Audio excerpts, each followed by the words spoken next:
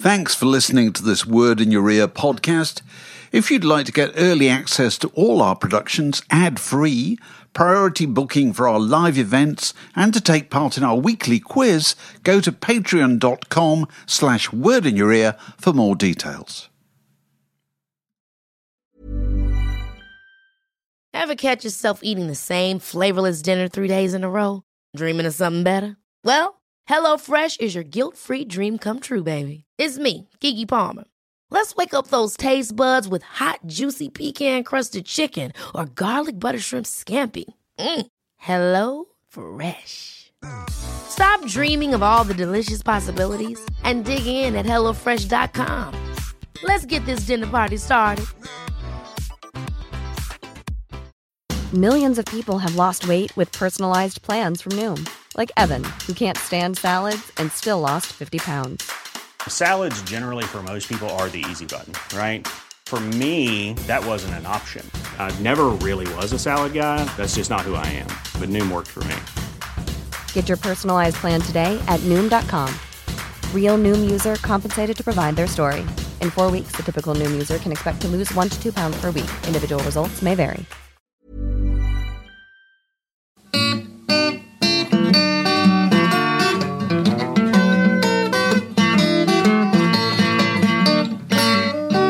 You're listening to a podcast from The Word. I'm very grateful to Martin Simmons, actually, because without him, we would have missed the news that following the fact that last week we were talking about your actual trip to the legendary Wheelie Festival. To Wheelie! In 1971. Clacton-on-Sea. 50, count them 50, 50 years ago.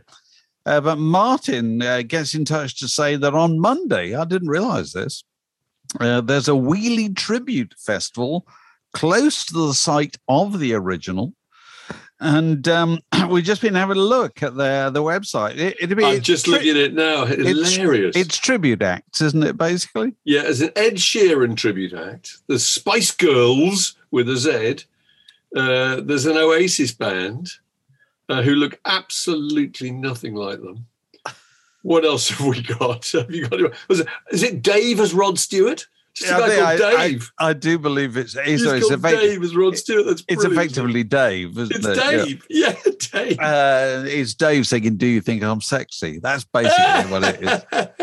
But I was particularly intrigued by looking at seeing how the tariff, shall we call it that, compares and contrasts with your experience back in 1971. I'm looking at the options here.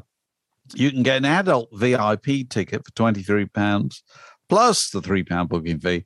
You can get a child VIP ticket. The idea that a child is VIP is interesting. £15 plus £2 booking fee.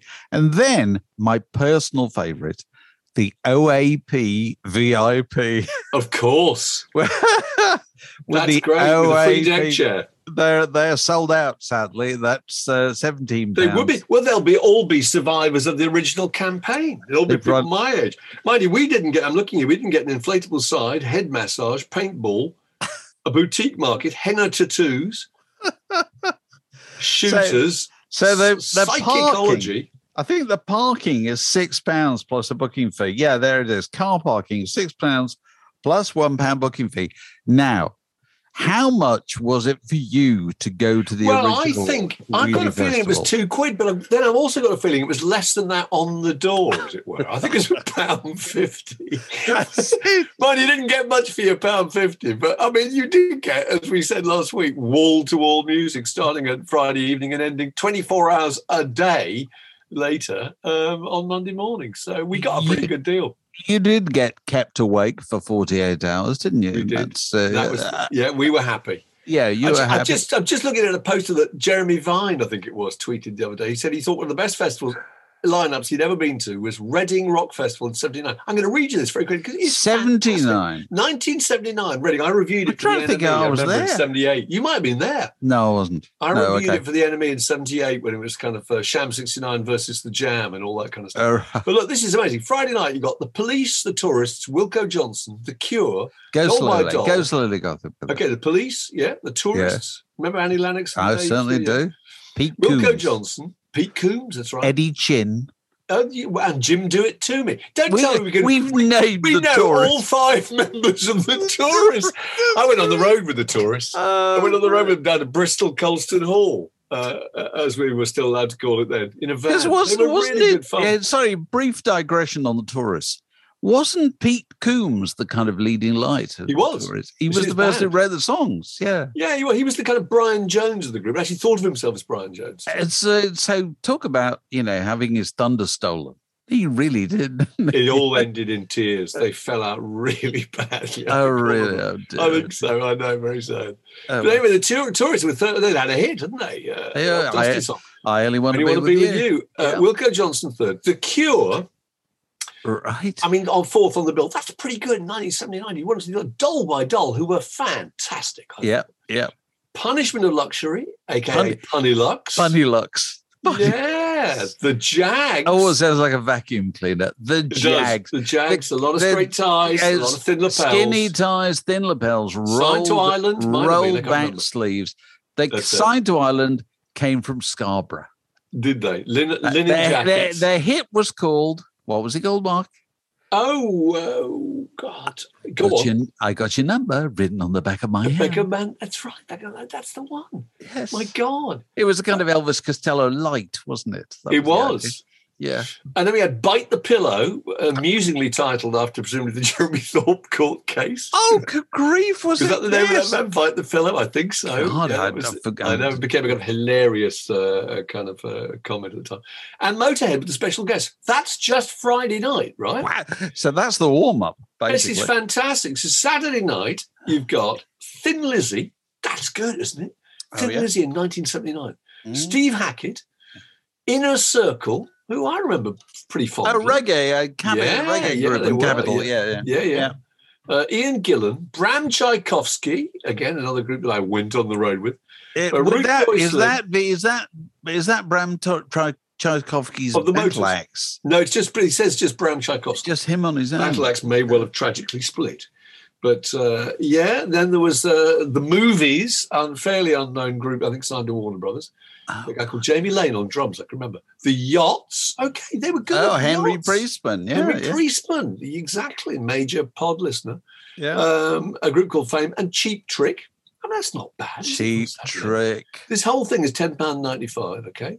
Can you name all 4 members of Cheap Trick? God, no. You see, there were people right now walking dogs in parks or whatever, or on running machines going, yes, I can. Sir. Me, sir. Yes, you got it right, sir. You were the collie. Go on, do it then. Okay. Rick Nielsen. Yeah. Bun E. Carlos. Robin Zander. No, not Robin Zander. Somebody Zander. And, oh, God, who's the other good-looking one? I failed in my quest to name all 4 members. But to do 3/4 of Cheap Trick is pretty... No, the ugly ones at the back, the Bunny Carlos and Rick Nielsen. And there was a guy called Zander and somebody... Oh, God, I get mixing up the name. How do you remember, Lexi? I can only really remember the groups that either ones I really loved or ones that whose captions I had to write out on rock magazines.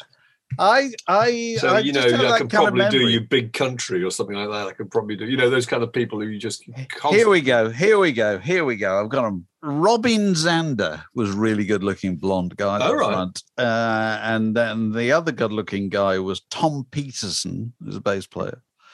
But then the kind of the geeks were Rick Nielsen and Bun E. Carlos. So anyway, carry on. They had Cheap Trick. Come. Cheap Trick, that's Sunday night. Okay. Well, you think it's slightly tailing off? I don't think so. We've got Peter Gabriel, huge deal in 1979, riding on the top of various hits. We got Whitesnake, who I've just been listening to an old classic pod for us to re-promote that we must have done about, I think, in 2012. We interviewed a guy called Guy Pratt. You remember the wonderful Guy Pratt? Oh, we do. The bass player. And he's so funny. He talks about being in Whitesnake for a while. And David Coverdale, he does this brilliant impersonation of David Coverdale. He's actually got rather a posh voice. And I think maybe was he a public school boy? I can't remember, but he's very posh. He came from North Yorkshire. North Yorkshire, but he actually speaks rather poshly, And he calls the band Whittersnarky. Very He's good. wonderful. He's wonderful. And he says things like, he said he remember him introducing one song when they were playing in Japan. It was the encore, and he goes on stage. He says, "What say you that we kick the shit out of this one and fuck off directly afterwards?" Which is pretty good, isn't it? So anyway, you also got Climax Blues Band. Oh, right. They were great. I love Climax. Managed by Miles Copeland. Miles Copeland, absolutely. Their hit record was "Couldn't Get It Right." Really good record, really good tune. Very uncharacteristic because mainly what they did was, blues jams. But anyway, carry on. The Members, a little bit of punk rock for you. Had big hits, Rat Up a Drain Pipe, Offshore Banking Business, etc. Yeah. Wild Horses, I can't really remember Wild Horses, actually. It is starting to tail off slightly now, isn't it? Wild Horses sound to me like a kind of one of those identikit metal hard rock groups that were put together from the fragments of Thin Lizzy or people who left those groups. Yes, probably was. That's anyway, go on. Zane Griff, which I do remember that name. God, yeah. Zane Griff, I see that as being a slightly glam metal band, but I might be wrong. The Speedometers, After the Fire, and then Molly Hatchet, and then the Ramones. I mean, that's fantastic, isn't it? Molly Hatchet, followed by the Ramones. By the Ramones, I know. That's great. £10.95 all in. Zane Griff is a singer-songwriter who was part of the English New Wave and New Romantic scene of the early 1980s. Okay, I'm miles I don't know. Raised in New Zealand, moved to England in the 70s. Worked with Lindsay Kemp. And there you go. So Molly Hatchet, I'm trying to imagine that. It's a bit of a change of gear. Molly Hatchet to the Ramones. Yeah, go off stage and on come the brothers. That's fantastic, isn't it? That's amazing. I covered it for the NME, the Reading Festival, the year before, and they had twin stages. So they had the Jam setting up a Play on one, and they were setting up Sham 69 or whatever it was on the other. And the little tiny press triangle was in between. And eventually there was a fight. The kind of Jam fans kind of had a go at the Sham army. And met in the press enclosure for a kind of full-on battle. I remember we all had to flee and had to hide under the stage, and people coming in with kind of I think there was blood drawn. I mean, it was really quite exciting. So actually. One Louder wishes to know the Leeds Reading Festival. Would we go? He wants to know. Would we go? Well, would we go if we were how old? 16. If we were 16, we'd be there like a shot, wouldn't we? I suppose so. Of course, you went to the rite of passage. Reading has to be your first festival. It was mine. Absolutely. Yeah. 1971, I think it was. 1970. But nowadays, we would, we might go to a rendezvous with a grandchild on the M4 or something. That's right. Pick them up from a lay-by. Pick them up afterwards. Mud-caked, unrecognisable. I don't think we'd be, we'd be going. We'd be going for our own fun. I'm looking at these other questions we got in from somebody, and I'm trying to find. I saw a great one about prog. Did you see that one? When did prog start? That's a good question. And also, what are the? I was thinking, what are the hallmarks of prog? Well, let's just go through the history of the nomenclature, shall we? Here, okay, go on. Start with that. Because you see, I think this is quite interesting, and it's one of those aspects of the past that comes as a bit of a surprise to the present. If you go back into the 60s, into the early 60s, bands weren't called bands; they were called groups. Yep. And they weren't yet called acts. They weren't called rock groups. They were called beat groups or pop groups or whatever. And then they might start being called rock groups. And then the term that was in wide use to encompass anybody with long hair who played kind of strange, unaccustomed music that probably had long, sections of jamming about it or whatever, was underground music, wasn't it? Yeah. That was what it was called, underground music, for quite a while. And then... Meaning you were proud of the fact that it wasn't very commercial. Yes. You supported the fact that you applauded their commercial failure. Absolutely. As indicated by the Nicky Horn radio program, Your Mother Wouldn't Like It. That was the main qualification for that music. The normal people thought it was odd.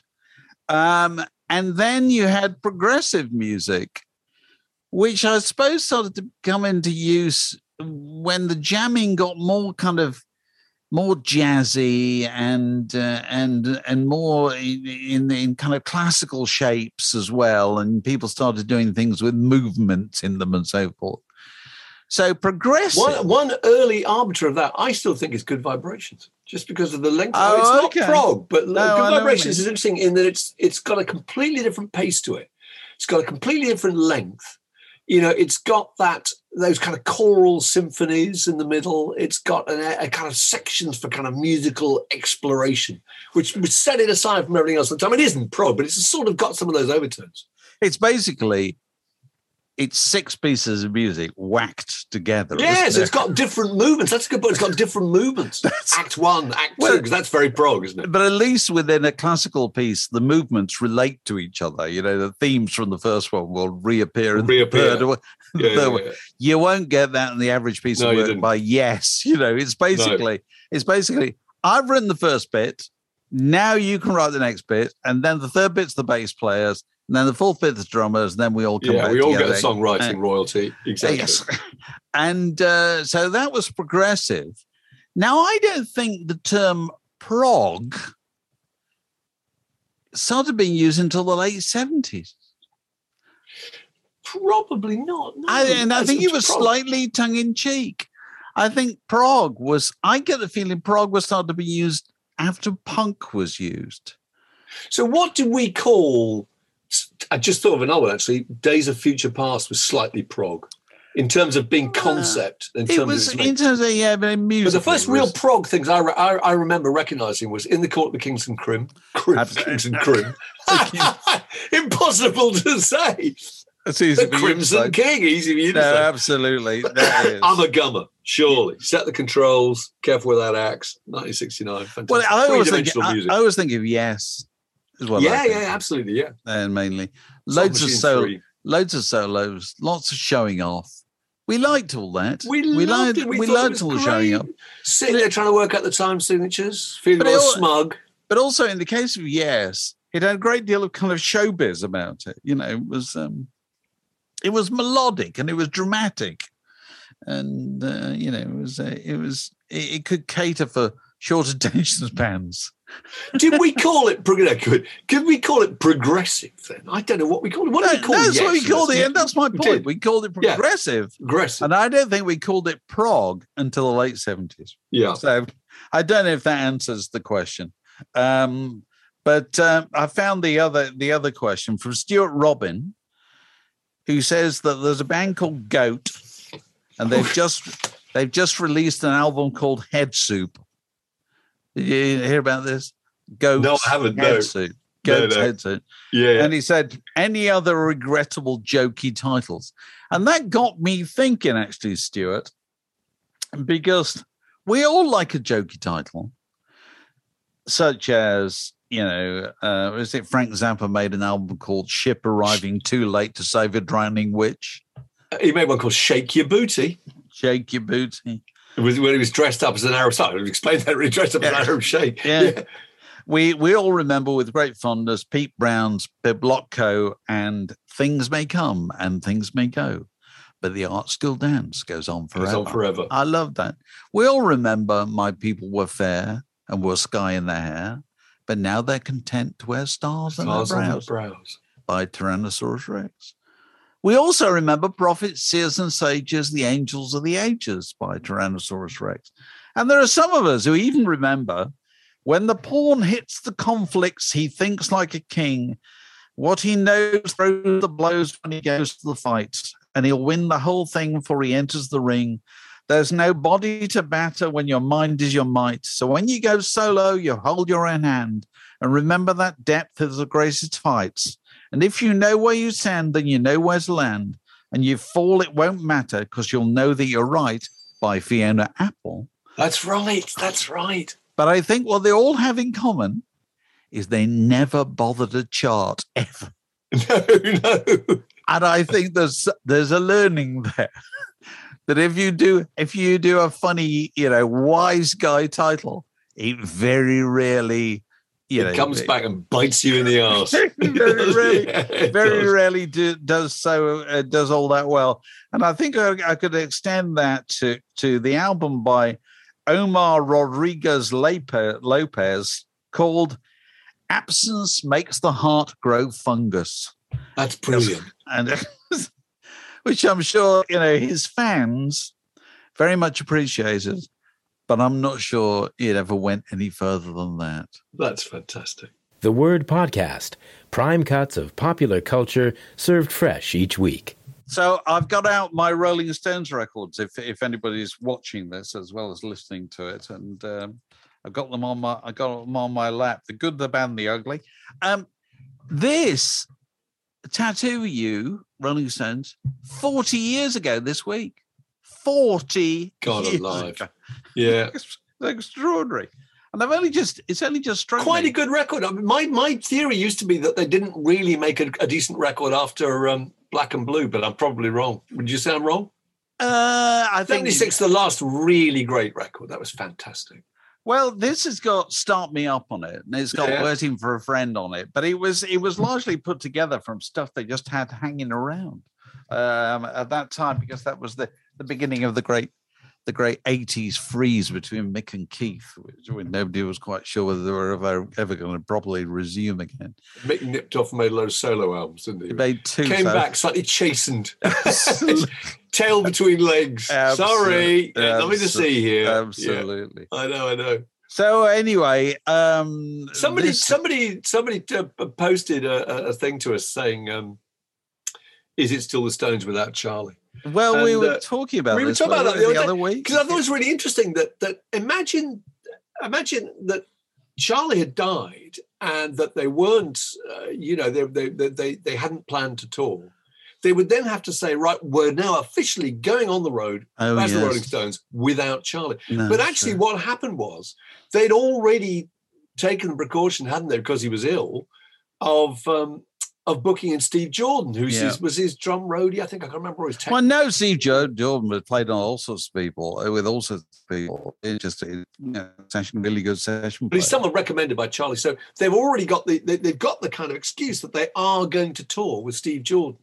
So if that works, they can then say, well, it worked, and which I'm sure it will, and we can carry on. So they're in an interesting position, aren't they? They don't have to start from scratch and make a statement about whether they're continuing. They are continuing. They were continuing anyway. Well, I don't know. Will they still now? I wouldn't pretend to know. Because it's one of those things, it's personal, isn't it? Do you think it constitutes the Stones? I don't really. That's my feeling. You see, but you and I say we're the same vintage with regard to these things. So we still think that Ronnie Wood was a bit of an interloper. Yeah, I don't think Ronnie was a Johnny come lately. Somebody called me from a national newspaper the other day, after the sad news of the death of Charlie Watts, and said, well, it's a sad day. First Rolling Stone to die. I thought, no, don't think so. I don't think so. Brian Jones was 50 years ago. Yeah, I suppose you could include Ian Stewart, really. Yeah. So but obviously, very, very sad for clearly very sad for Charlie Watts' family and for the Rolling people on the news desk of national papers. And I can remember being rung up sent an email by somebody saying, could I write something about the sad death of Clarence Clemens? And he'd spelled Clarence wrong, and he spelled Clemens wrong. I was thinking, do you know who he is? I wonder if you actually know. I know. But now people are speculating, will they carry on? And you wouldn't be surprised if they did, because there's a streak of cussedness about Mick and Keith when it comes to these things, and don't you be telling us when's the right and the dignified point to draw this to a close. Completely. Because I can't see them making an announcement of any kind. No, I can't. You know what I mean? And it's what they do, it's their prerogative. And my feeling is if you don't approve, don't go. That's fine. Oh, absolutely. But, a lot of people do approve. I mean, it's like there must be a lot of people who went to see The Who who didn't have a rhythm section either and just had two members of the original team alive and thought that was fine. Danny Baker tweeted this fantastic thing the other day. I don't know if you saw that about the availability of Paul McCartney and Ringo Starr. Yes. See, now this is good. He did it facetiously and said, well, why doesn't Paul and Ringo just step in and help? Then he suddenly thought, that is a fantastic idea. This is the ultimate tribute act, where they can do 50% Stones songs and 50% Beatles. They can do I Want to Be a Man, can't they? Wouldn't it be amazing? And they could, exactly, yes. Yeah. I thought it was a fantastic idea.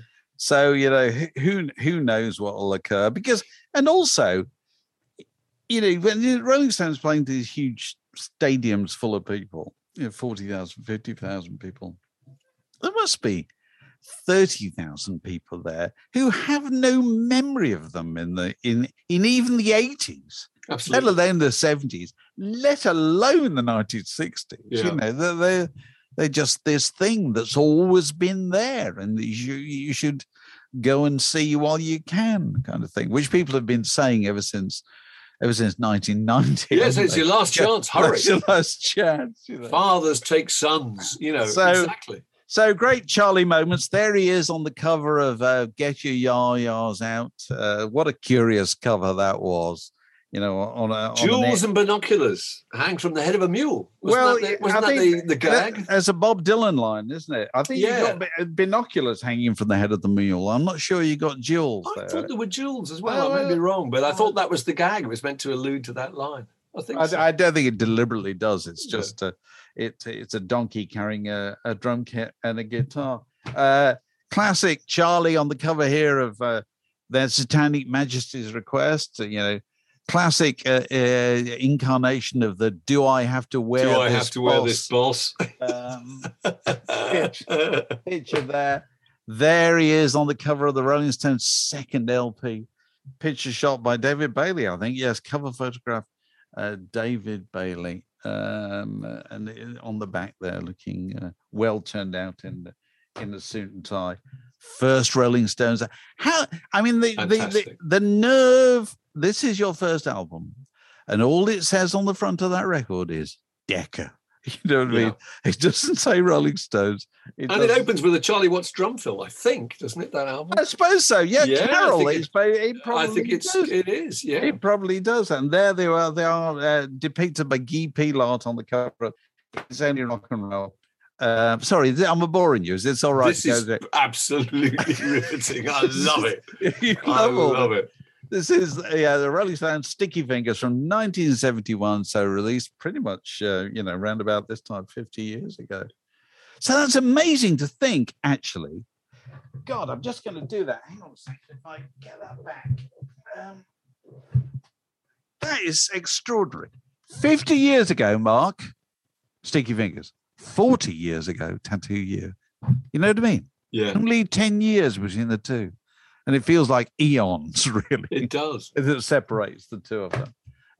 What's this one called? Emotional Rescue. Yes, Emotional Rescue. Not one of those. You should tell the story of your interview. I was watching a bit of BBC Two last night. They had a little tribute to him. And they was playing Charlie at the BBC. Of course, they put your interview in, your little clip from 25 by 5. Did it? I'll tell you. Shall I tell you the full boring story? I want the story. I know it, but I think people should hear it. You don't know the full story, Mark Allen. Not even you know the full story. Because there's a really long story here, which is that we were making a film for, Whistle Test 1986 about the Rolling Stones, about their 25th anniversary, which at the time seemed absolutely unprecedented and amazing.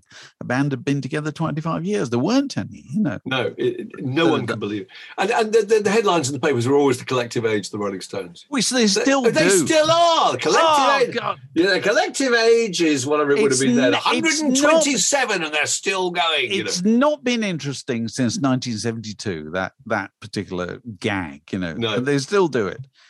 Anyway, and so we had a meeting with Mick at their office in Cheyne Walk. And it was agreed that they're all going to do interviews. They were all going to do individual interviews. And the joke was, even Charlie, Charlie will have to do it. Yeah. He won't want to do it, but he'll have to do it. Mick, obviously, no trouble at all. Keith, Ronnie, no, even Bill, But Charlie's going to do it. And we tracked them all down and we did them all individually. But Charlie was always evasive, couldn't set up a time to do it at all. Ryan Reynolds here from Mint Mobile. With the price of just about everything going up during inflation, we thought we'd bring our prices down. So to help us, we brought in a reverse auctioneer, which is apparently a thing. Mint Mobile Unlimited Premium Wireless. How to get 30, 30, bit to get 30, bit to get 20, 20, 20, bit to get 20, 20, bit to get 15, 15, 15, 15, just $15 a month? Sold! Give it a try at mintmobile.com/switch. $45 up front for 3 months plus taxes and fees. Promo rate for new customers for limited time. Unlimited more than 40 gigabytes per month. Slows full terms at mintmobile.com. Ever catch yourself eating the same flavorless dinner 3 days in a row? Dreaming of something better? Well, HelloFresh is your guilt-free dream come true, baby. It's me, Keke Palmer. Let's wake up those taste buds with hot, juicy pecan-crusted chicken or garlic butter shrimp scampi. Hello Fresh. Stop dreaming of all the delicious possibilities and dig in at HelloFresh.com. Let's get this dinner party started. Millions of people have lost weight with personalized plans from Noom. Like Evan, who can't stand salads and still lost 50 pounds. Salads generally for most people are the easy button, right? For me, that wasn't an option. I never really was a salad guy. That's just not who I am. But Noom worked for me. Get your personalized plan today at Noom.com. Real Noom user compensated to provide their story. In 4 weeks, the typical Noom user can expect to lose 1 to 2 pounds per week. Individual results may vary. And so I just had to grab him during filming they were making a video for One Hit to the Body at, I think, Elstree Studios, a studio near London. It's on the set. We're in the car park or something, isn't it? We're in the car, outside the car park. There's a sound stage, and then we're outside in the car park. And I think it's directed by Russell Mulcahy, I think. And they were saying, yeah, don't worry, we'll get Charlie. And Charlie was clearly trying to avoid the issue. He was going around the place like a kind of hunted animal. He really didn't want to do it. But anyway, he was finally produced. And, all right, get started in the middle of the car park. And I'm aware of the fact that over my shoulder, doing their best to make him laugh or to put him off or to add to his discomfiture were, of course, Keith and Ronnie, the eternal 15-year-old. I was going to say, it's suspended in perpetual adolescence. The idea that they're kind of making faces over your shoulder. Nothing's funnier, you know what I mean? Kind of pinching each other and punching each other and all that sort of. And you know what it's like. I mean, it's a nightmare doing interviews like that in the middle of car parks anyway, because you're surrounded by people, all pretending that they're not listening, but really listening like crazy. And Charlie has every excuse to be distracted too, doesn't he? And he's distracted at him absolutely. And so I launched on my little bit, and you know what these things are like. You're just trying to get them to bite on something that you'll get a usable answer out of, You do a fantastic job. Well, no, I just kept keep going. At it and then you tee him up at the end. Well, hold on. And he comes first of all, I think I said, so let's talk. I thought, let's get him off the subject of the Rolling Stones. Just get him to talk about jazz or something like that.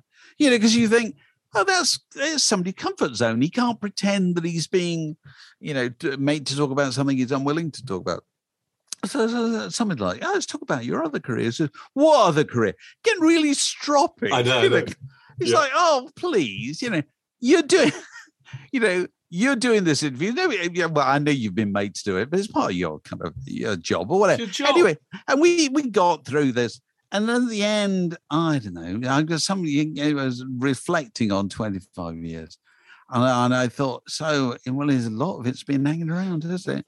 And so, and I can't remember. I must have teed him up to say something You did. You said a lot's been hanging around. And he says something like 20 years playing, 5 years hanging around. No, he said 5 years playing, 20 years hanging around. But he was I'll tell you what it was like. And I was talking to Jeff the other day on 5 Live about it. That he's very much like the famous Bob Dylan "Never Ending Tour" quote. which we all know came from Adrian Devoy. Adrian Devoy interviewed him for Q. And he said, so tell us about your tour. He said, which tour? He says, well, it seems to never end. He said, yeah, it never ends. And so Adrian said, so it's a never-ending tour. And Dylan said, yes. And so the quote is Adrian probably as much as Bob Dylan, you know. Yeah. So this was a bit similar. Into it. This is a bit similar to that. And of course, you know, they used that in the film or whatever. And then they must have recut all that footage and I think it turned up in possibly in some kind of career retrospective, probably after 50 years or something, made for the American market, where they took my little bit and they overdubbed my voice with an American so that they could make it sound. That's cheeky. As if they'd invented it, as if they were responsible. Can I just go a bit further? That's shocking. Can I just go a bit further? It's fucking cheeky. That is really cheeky. Did anybody ever complain? Well, who's going to complain? You know, it's years gone, you know, it's the BBC, nobody complains. Oh, that's wretched. That's a low trick. So, and I'm just getting off my chest right now, you know. And so that quote, which was unwillingly dragged out of him, is now quoted absolutely everywhere. It is. It's the one thing everyone always says about it. And so that's the way those things go. So anyway, more Rolling Stones records. There you are, Exile on Main Street. What a great cover that still Fantastic. is. And Some Girls, original cover there, Mark, before they had to withdraw Lucille Ball or whoever. There you are.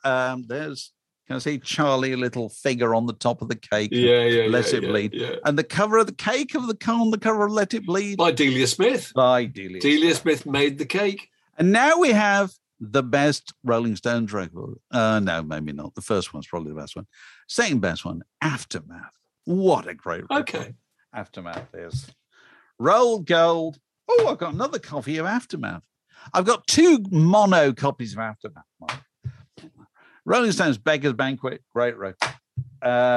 Goat's Head Soup, we were talking about that earlier. Through the Past, Darkly. And there he is looking splendid on the cover, Between the Buttons. Cover taken by Gareth Magfitch. Interesting Charlie moments. We were talking to somebody on our quiz last night, weren't we? The Were in Your Ear quiz, who pointed out that on Honky Tonk Women, he only hits the cymbal twice.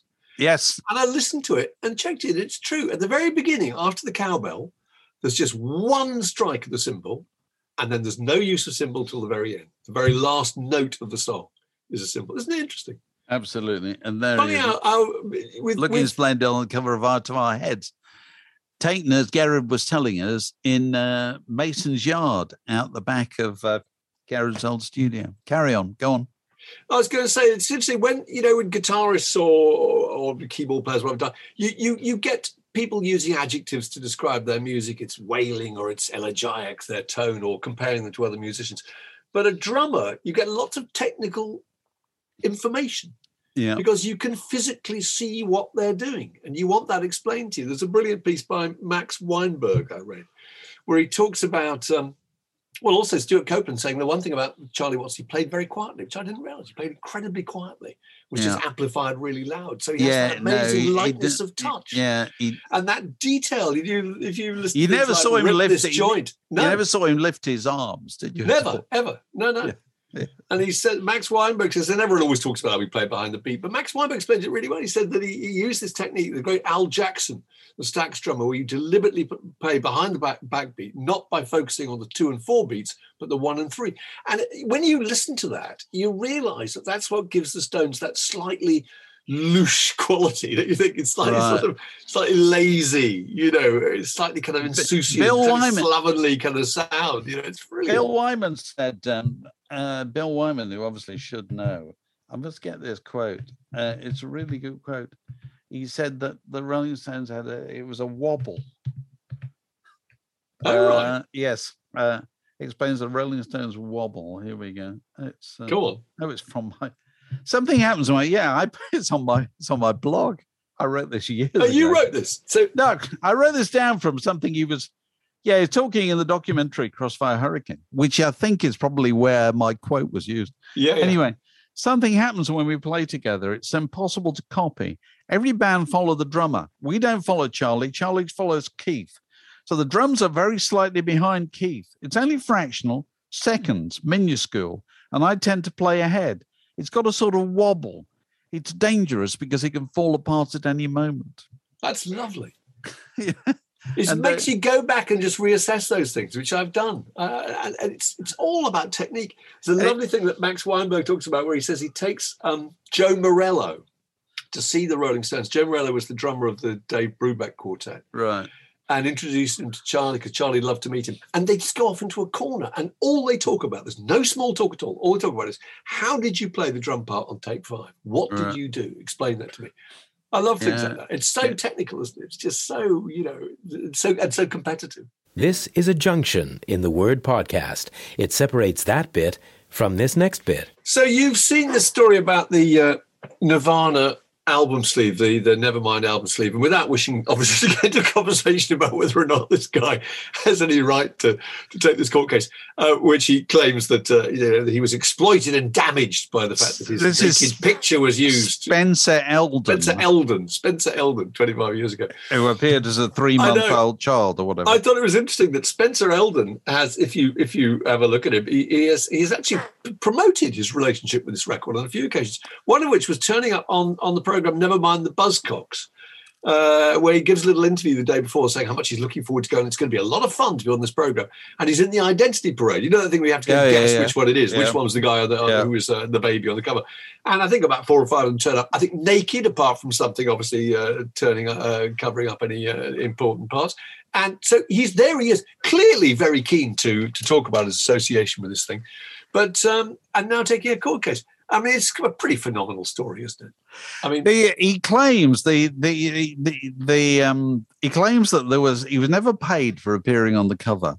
They got 200 quid for it, didn't they? And that apparently his parents never signed a release form. Now, if so, I bet there's some arses are being kicked at Geffen Records nowadays. It's possible if somebody didn't sign a release form, Yeah, they got it from the photographer, didn't they? I think. No, they shot it for they shot it. For it the was cover. shot for that. Yeah, well, that's according to the account I'm looking at. But his parents never signed a release form, although, as you say, he was perfectly happy with it. But the thing I wanted to really take issue with this, and I want to ask Alex's view on this, actually. He claims that the lawsuit claims the image is sexually graphic and says it makes Eldon resemble a sex worker grabbing for a dollar bill. And was it ever seen as sexually graphic? I don't remember it being. It was kind of seen as being innocent, wasn't it? This is a baby swimming. There's a dollar bill on you. That's just a kind of gag, It was a comment on capitalism, wasn't it? I suppose. Yeah, it wasn't we're seen all as motivated sexually. by money. Yeah. But clearly some lawyers come along, had a whisper in this chap's ear and turned his head and promised a load of cash, no doubt. So. Well, yeah, which I'm sure he could probably guess. I'm no expert, but Well, if they didn't sign a release form, that's interesting. Because it's not about the record; it's about the image. And I bet they're selling that image on T-shirts. That they're probably it's probably related to what we were talking to Eamon Ford. The other week on his book about leaving the building about rock and roll estates. That you end up being the bulk of the earning is in fashion items, is in posters. It's not in music at all. And Nirvana, although interestingly enough, they never sought this. Everything that they said was, we don't care about that side of things at all. It ended up earning them a fortune, didn't it? Nirvana logos and the image on that first album. The smiley face with the crossed out eyes. Yeah, all that stuff. All those kind of. Interestingly, did you know this chap has? I believe he has a tattoo of the Nevermind font. He does. Yeah. See, I think that's going to be quite hard to when that's brought to your It's not going to stand well in court, is it? I think so. Except that if they didn't sign a release and the summer money wasn't fair, he might be able to get somewhere. I don't know, but I just thought it was interesting this argument that the sexually graphic. because I think it sort of relates to the other, controversial old album covers that often get, pulled out in this context, which are things like the Blind Faith album cover from 1969, or Jimi Hendrix' Electric Ladyland, or Led Zeppelin's Houses of the Holy. I don't think they were ever seen as particularly sexually graphic. Not remotely. Not remotely. Kind of modern representations of like cherubs and cherub illustrations. Yeah, I suppose so. Yeah. If you think about it. They raised eyebrows a bit. But, you take Houses of the Holy, which is another, the one that's sort of controversial. That was seen as kind of innocent and that was art. That was a piece of art, wasn't it? Have you heard of the album that Halsey's just released? No. The artist called Halsey, and she's just released a record which contains an image of her with baby on lap, with her naked breast exposed, and her argument is it's all about it's empowerment and they say that is always it's anything nowadays. If you want to defend anything, you say it's empowering. That's just what you do. Nobody said that 10 years ago. They said something different, and it'll be something different in another 10 years' time. So that's just that's the way of the times. Although talking of courting controversy, Mark, did you look at the clip of Kanye West doing his latest listening party for his album? Oh, I did, where he sets himself on fire in front of a mere 40,000 people. I know. What I was amazed about that is that nobody at any point suggested it might not be him. Because news stories tend to just go along with whatever makes the best news story. They're not going to burst the bubble by checking any facts. No insurance company in a gazillion years would ever allow Kanye West to appear to be even slightly on fire. You may be right. They must have swapped it with somebody, and he must have gone out on stage and apparently been burning. But I was intrigued by the fact that he appeared. Two people that he chose to appear with him, apart from his she estranged wife, Kim Kardashian, who apparently, according to the report I saw, was there to support her husband. No, she bloody wasn't. She was there to get some more publicity. More publicity, entirely. It's as simple as that. Anyway, he appeared. He chose two people to appear with him on this occasion. And one was the rapper DaBaby, who's been in somewhat hot water over the last 2 weeks after launching into some rant about people with AIDS and gay people or whatever. Yeah. And the other is the always controversial Marilyn Manson, who was dropped by his record label, wasn't it? Just terrible. All sorts of terrible allegations involving women. Yeah. And so the idea of Kanye West just thinks, I can't get sufficient publicity out of setting myself on fire in front of 40,000 people. I know I'll get these two guys along as well. Rope in a couple of other people. Exactly. But it is just extraordinary. It's a listening party. It's basically a live advertising stunt, isn't it? It's kind of beyond advertising. It's sort of, the record itself doesn't matter. It's just the event. He's done a load of these, and he'll probably continue doing them. You know what I mean? It's all just drawing attention to you, isn't it? Keeping Kanye's brand is essentially being bonkers these days, isn't it? I suppose it is. How can he up the bonkers for the next? Up the bonkers. I think it's a genius idea in terms of drawing attention to yourself, to set yourself on fire. Yeah, that's true. Look at me. Now, talking of people setting themselves on fire on album covers, because there are going from the guy Spencer Eldon, who appeared on the Nirvana. Are you talking about the album? Floyd? The people who ended up being famous because of their appearance on album covers. The two guys on the cover of Pink Floyd's "Wish You Were Here," Ronnie Rondell and Danny Rogers, who are two Hollywood stuntmen who specialised in setting themselves who really on fire. are on fire. Seriously, that's not airbrushed, is it? This is not, because you see, I did some work on making a film about hypnosis, and the sleep designers, and I spoke to Aubrey Powell about this, who photographed that. And because the thing about hypnosis back in the day is all their extraordinary stunts, they actually did it. They did in the really real world. Fly a pig over. I mean, it's really incredible now, doesn't it? Absolutely everything they did when they wanted to have somebody swimming in a phone box, they got a phone box. They built a phone box, filled it with water, and put somebody in it. That's how you did it. Yeah. Before the days of Photoshop. Whereas now, so half the appeal of looking at those things, and I don't even remember Wish You Were Here when it first appeared. It came in a black vinyl wrap round. Do you remember this, Mark? Yeah, I do. Which had a sticker on the outside saying Pink Floyd Wish You Were Here. And then you ripped it off. So you took this beautiful kind of stuff and you just ripped it off. And then the next thing you saw was two guys shaking hands, one of whom was on fire. One of them on fire. And this was like whenever it was, 1976, 77 or something like that. And so when you looked at images like that, in those days you went, oh my God, look at that. And I don't think you do that any longer because, no, you don't. Because absolutely everything is, you can, it's Photoshop or it's digitally reworked or whatever. You can never have the same trust in the image, can you, anymore? No, you can't. I used to have a picture in the kitchen of my old mate Tom Hibbert interviewing Margaret Thatcher, which I thought was quite funny. And then suddenly got to a point where I had to take it down because people would look at it and go, very, very clever. Oh, that's clever, isn't it? Well, and why bother? Why bother to do that? It happened. It's really real. Happened. It's real. It's funny, it struck me looking at thinking of all the people who were on covers. It's just random people who've turned up on album covers. One is that guy Paul Cole, who's the American tourist, 60-year-old American tourist. Here he is. There he is on the cover of Abbey Road. And I think that's really interesting because we now know, you and I, from doing podcasts and talking to the people who did the artwork for this record, that they changed the colour of the sky.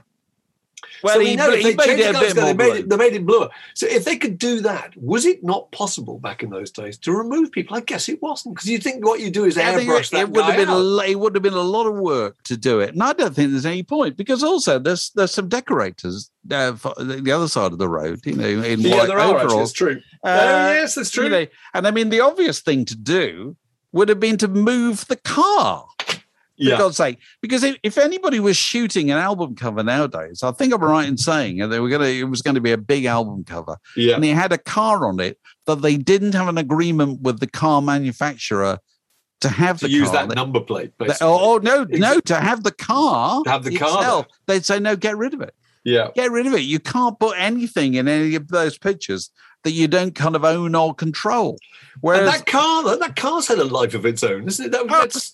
All sorts of changed hands. It's in a VW museum in Germany. That's right. But the guy who owns it is still with us. He got in touch after I wrote a thing in the Radio Times about this a couple of years ago. But yes, Paul Cole died a few years ago, and he gave interviews for the rest of his life about having been the man on the cover of Abbey Road. I love it. It's really detailed. It's all about how he'd gone out and bought a new blazer, hadn't he, the sales. Yes. And he's standing there waiting for his wife. And he looks around and he said, I've got here, he said, I just happened to look up and I saw these guys walking across the street like a line of ducks, a bunch of kooks, because they were all rather radical looking at the time, and you didn't walk around London barefoot. Just a lovely idea. And then years later, somebody points out to him, that's you, isn't it? Yes, you on the cover of Abbey Road. Which is an incredible thing to happen, The other one here I've got is the cover of Bob Dylan, John Wesley Harding, and because this appeared at the height of psychedelia, when absolutely the Beatles had done Sgt. Pepper, where you were encouraged to know who everybody was on the cover. It was a puzzle, and then Bob Dylan appears with this, and you think, who the hell's these guys with Bob Dylan? And these two either side of him are the Balls of Bengal. Balls of Bengal, that's right. The Indian folk musicians who were spending time in Woodstock. And I think Albert Grossman was managing them at the time. And the other unaccountable person here is a guy called Charlie Joy, who's just behind Bob Dylan, who was a carpenter and kind of handyman. And he just happened, their picture was taken in the garden of Sally Grossman's house in Woodstock on a day when it was like 20 below, unbelievably cold. And Charlie Joy just happened to be working on the place. And so Bob Dylan said, come and get in the picture. And he ended up being on the cover of John Wesley Harding. And there's another person down the bottom, isn't there, that Sid Griffin pointed out to us. You can see the cowboy hat of the person who's kneeling down at the front, who's been cut out of the picture. Oh, good grief, right. Yeah, there is. So there's another person there. It's absolutely fantastic. And then there are the people who were there very deliberately. The Kurt Kate Murta. Oh yeah, Kate Murta on is the woman who holds the torch or the glass of Coca-Cola or whatever it is on the cover of Supertramp's Breakfast in America. Kate Murta was an actress and a musician, and she'd been in various musicals and things. And she was actually in the film of Breakfast at Tiffany's, which made me think that's possibly why she got the job. Really interesting. Oh, another one I like is the Meat is Murder cover. And the cover of that was a guy who was an American Marine and photographed while he was out in Vietnam. And he had "Make Love, Not War" written on his helmet. And they used that picture and changed it to "Meat is Murder." And he saw it. His sister was out shopping in a shopping mall and suddenly saw this thing and brought it back and said, "Isn't this you?" And he was absolutely astonished because, of course, nobody asked your permission. There you are. Nobody would ever know it was him. But he was just amazed that they used that thing and that they changed the wording, That's quite simple. Yeah, and there's obviously Peter Bowen who's on the cover of the U2 records. Oh yes, who's on War and on Boy. Yeah, and but one of my other favourites is This Is Hardcore by Pulp, and there's a girl on the cover of that who's called Xenia Sobchak. And she was a socialite, actress, and politician who eventually ran against. Do you remember? It's a kind of slightly pornographic image of her in the red satin dress. Yeah. She then ran against Vladimir Putin in the 2018 Russian presidential election. Incredible, really. And didn't win. Didn't win. No, youngest presidential candidate in Russian history. Isn't that amazing that she's the girl on the cover of This Is Hardcore? I love all this stuff. I do too. Because you don't get this with CDs. Nobody ever goes. Look at that person on the cover of that CD. It's always the LP. So, Alex, you're off to sea. I am. Yes. You got your kit bag over your shoulder. You've written to your mum. You're going to be. Alex goes occasionally to be a cabin boy. On a pirate ship. And are they letting you off at all? It's 3 months, isn't it? Is it 3 months? 3 months? Yeah. As things stand, how often do you get to shore? Well, we dock at a port every day, pretty much. This particular stint is a sort of circle around the Western Med, predominantly, sort of tottering between Spain and Italy, broadly. And we'll be somewhere every day. But as things stand, because of the current situation, we've been told that crew at the moment are not allowed to get off the ship. I suppose. It's because that's right. That's what you told me. So I thought you were actually pretty much ship bound, aren't you, for two or 3 months? Well, passengers can get off with an accredited shore excursion, so they can go off to do. That's hardly liberation. I don't know, because you've got to go around a ruin. No. You dock in Naples. You're going to want to see Pompeii. Do you know what I mean? So you have to go for a specific purpose and not go outside your bubble. And I mean, there are tons of things you can do, but old Alex from the Beatles getting off to go to H&M to buy some socks. It doesn't really kind That's not very high on the list of priorities. No. So I've found myself in a curious position of having to pack for a solid 3 months, which has been interesting. So you've dry cleaned your Beatles suits? Dry cleaned my suits, got them retailored, got made sure I've got the requisite amount of socks plus some spare socks. Socks key, as we all know. Ready to go. We're in the Isle of Wight at the moment. Currently in a little hotel in Newport. We're rehearsing in Ryde. Literally got a ticket to ride. Ticket to ride. That's where the Beatles got their idea, isn't it? It was, yeah. They used to go down and see what Paul's uncle. It was John's auntie, wasn't it? Not Paul's uncle, John's auntie. I think it was John's auntie, wasn't it? Mimi. Well, maybe I'm wrong. But somebody actually had a ticket to ride, RYDE, didn't they? And that's how the idea was. I got a ticket to ride. Fantastic. I got hovercraft here yesterday, which is fun. I didn't know they were still going. No, yeah. That's amazing. They sort of get put into the holding pen. So you do. So they really do cane up off the sea, up the beach, into the shed. Presumably, it's absolutely terrifying. Isn't that amazing? It's coming to attack. This thing just leaps out of the sea onto the beach and sort of deflates itself. It wasn't choppy or anything like that, because people always say hovercrafts and choppy. That's why they didn't work commercially. People felt really ill on hovercrafts. It was such a good idea. Yeah, it was pretty smooth. I mean, it went really fast as well, actually. Right. But it was a calm day. I'd imagine in November it's a bit of a different story. But so next time we meet you, you'll be on the ocean wave. I'll be wearing my pirate hat. We're Little plastic parrot on my shoulder. Stowed away. We shall look forward. We shall look forward to that, Alex. What's a pirate's favourite letter? I don't know. What's a pirate's Got the favourite word R, letter? ooh-ar or something. No, go on. No, it's not R. It's the sea, loves. This podcast was brought to you by The Word.